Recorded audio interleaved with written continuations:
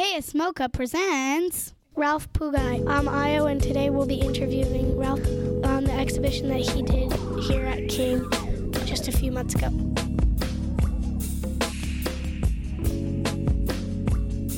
But first, it's time for Question of the Day. This is Azariah, and I'm Sean, and we have some questions for you, if you wouldn't mind. Oh, my favorite artist, like painting or sculpture, that kind of artist. So I remember when I was younger in the Los Angeles County Museum of Art, one of the first pieces of art I remember seeing is by an artist named David Hockney, who's an artist that lives in California, but he's British, but he lives in LA. And he had this painting that's like the whole size of the room, like it's super long.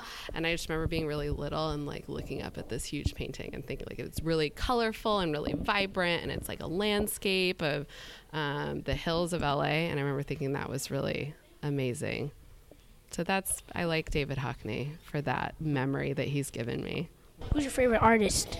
How about my favorite designer? Yeah.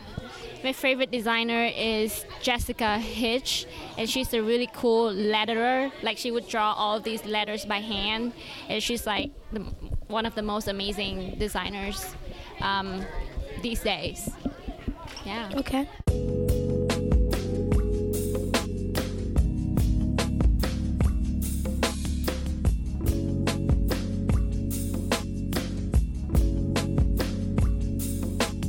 Now back to the interview.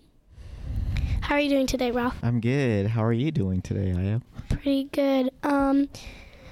Let's start with why did you decide to come and do an exhibition here at King? I was invited by colleagues that I have at PSU at the School of Art and Design over there, who just so happened to be also the co-founders of KSMoCA over here. So you're a teacher. Where do you teach? Like, what kind of art do you teach? I teach different stuff. So I've taught drawing before. I've taught painting. I've taught a class called Art and Trauma. So it's like sometimes they're about like techniques, and then sometimes they're about subject matter. And then right now I also teach a class called Space, which is all about thinking about different things that you might be able to do in a room, or like just space in general, like outside or something. What would you describe the theme of the exhibition that you did here, do you think? Oh, excursions. It was, I would say that the theme for that kind of like went all over the place. Like the drawings had different subject matter. There's like, I think, a drawing in it called Halloween with Dad, where it's a dad that's in costume with his kids is what I imagined, and they're like in front of a fence that's similar to a fence that of a cemetery that's close to where I live. But I think for me, I was thinking about the environment here, which is like a school, and you know, some of my favorite experiences when I was in school was going on field trips, and so it seemed interesting to sort of like just try to create a series of works where I tried to approach the work that I was making based on what I enjoyed about field trips, which is encountering or like seeing things that I might not normally see in the environment where I live. When did you start doing art? I guess I had like a photography phase in high school, but I didn't really start doing art until I was in college here in Portland. So when I was in community college, I would take different classes, and I like probably switched 6 different majors while I was in community college or something. And then after that, I ended up moving to Portland because I wanted to go to a university to get a degree, and so I applied to Portland State. And I think when I went to Portland State, I was an architecture major, but the week after school started, it snowed really hard, and I've never lived anywhere where there was a lot of snow.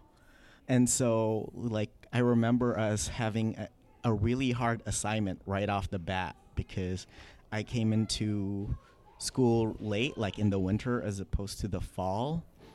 So I missed out on some classes that I was supposed to have taken. And so it felt like I didn't know what I was doing. And so I just dropped all of the classes that I was taking. And then I changed all the classes. So I took an English class, and then I took a drawing class and fell in love with the drawing class. And so from there I was like, oh, this feels good. I'm just going to continue taking classes like this. When do you think you really found your style of, like, your preferred style of art that you do now? Probably when I was like 28 or something. And I think it was like a really awkward transition. Before then, I was making these collages and I was like working with sculptures. But then somehow when I went to graduate school, I didn't really know what I was trying to do. And so I would like continue to make collages, but then I started like delving into like colored pencil and drawing and painting, and everyone was telling me that the drawings and paintings that I was making, all my classmates told me that they were kind of ugly. And so like, you know, that kind of hurt my feelings for a little bit, and then I just thought to myself, well, maybe I'll just like continue making ugly paintings and drawings, and I just kind of owned it. And then from there, slowly, after I got over like personalizing what ugly means, it just started feeling really good. And once it started feeling really good, then it felt like the painting started being good. I got my groove, essentially, is what ended up happening. I know a lot of your pieces have sort of a story connected to them.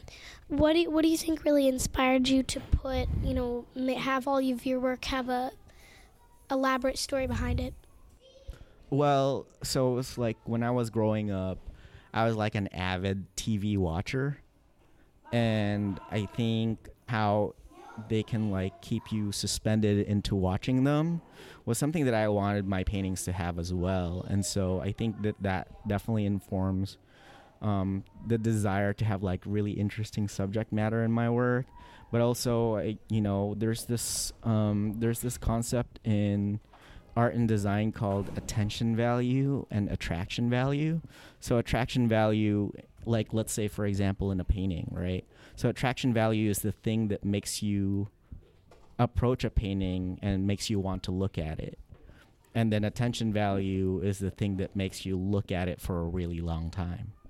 And with my work, I always try to figure out, well, how can I keep somebody looking at this thing that's not moving? And I think that goes with being an artist too. I think it's really important for artists to give themselves time to appreciate what it is that they do by just looking at them. Otherwise, it feels like you're not, like that's like just looking at something for a really long time is also part of the work, I think. Because then you're, you know, in the back of your head, like you're taking pleasure at, well, one, you're taking pleasure in what it is that you're doing, right? But then two, it's also a way for you to, without even thinking about it, really try to figure out what it is that works with something. And then naturally, you just kind of like move towards doing similar things with other things that you're doing because you want that good feeling to continue to emanate or like be part of like other works that you do in the future.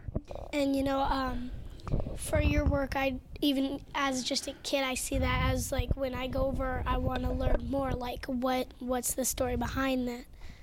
Like the mural, say that you did in our school, is really like since I live in this neighborhood and I've been going to this school for a while, I can recognize it, and I've go over and study it. Like, oh, I recognize these places, or like something that is able to, especially when you do a connection to where you're doing the work, the viewers have a connection to see.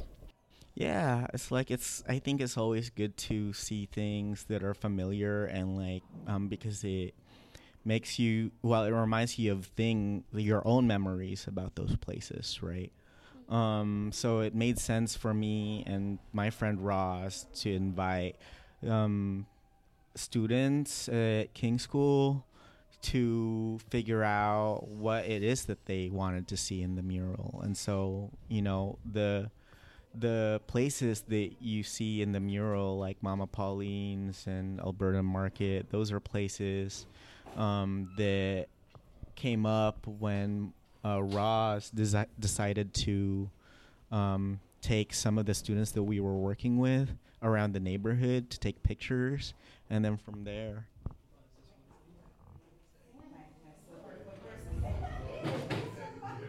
What's that in the background? Choo choo! All right, thanks. All yours. From there, we were able to gather ideas of how we wanted to recreate the neighborhood. But the neighborhood isn't necessarily that accurate to the actual map of the neighborhood. You see some roads that are going uphill or across the river.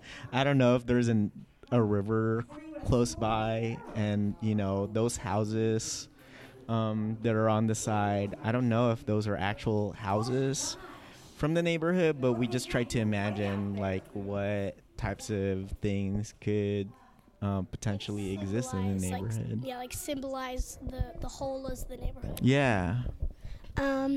Thank you for talking with us today. It was an honor to have you on the show. Thank you so much. Happy to be here. KSMoCA is the King School Museum of Contemporary Art inside MLK Junior School in Northeast Portland.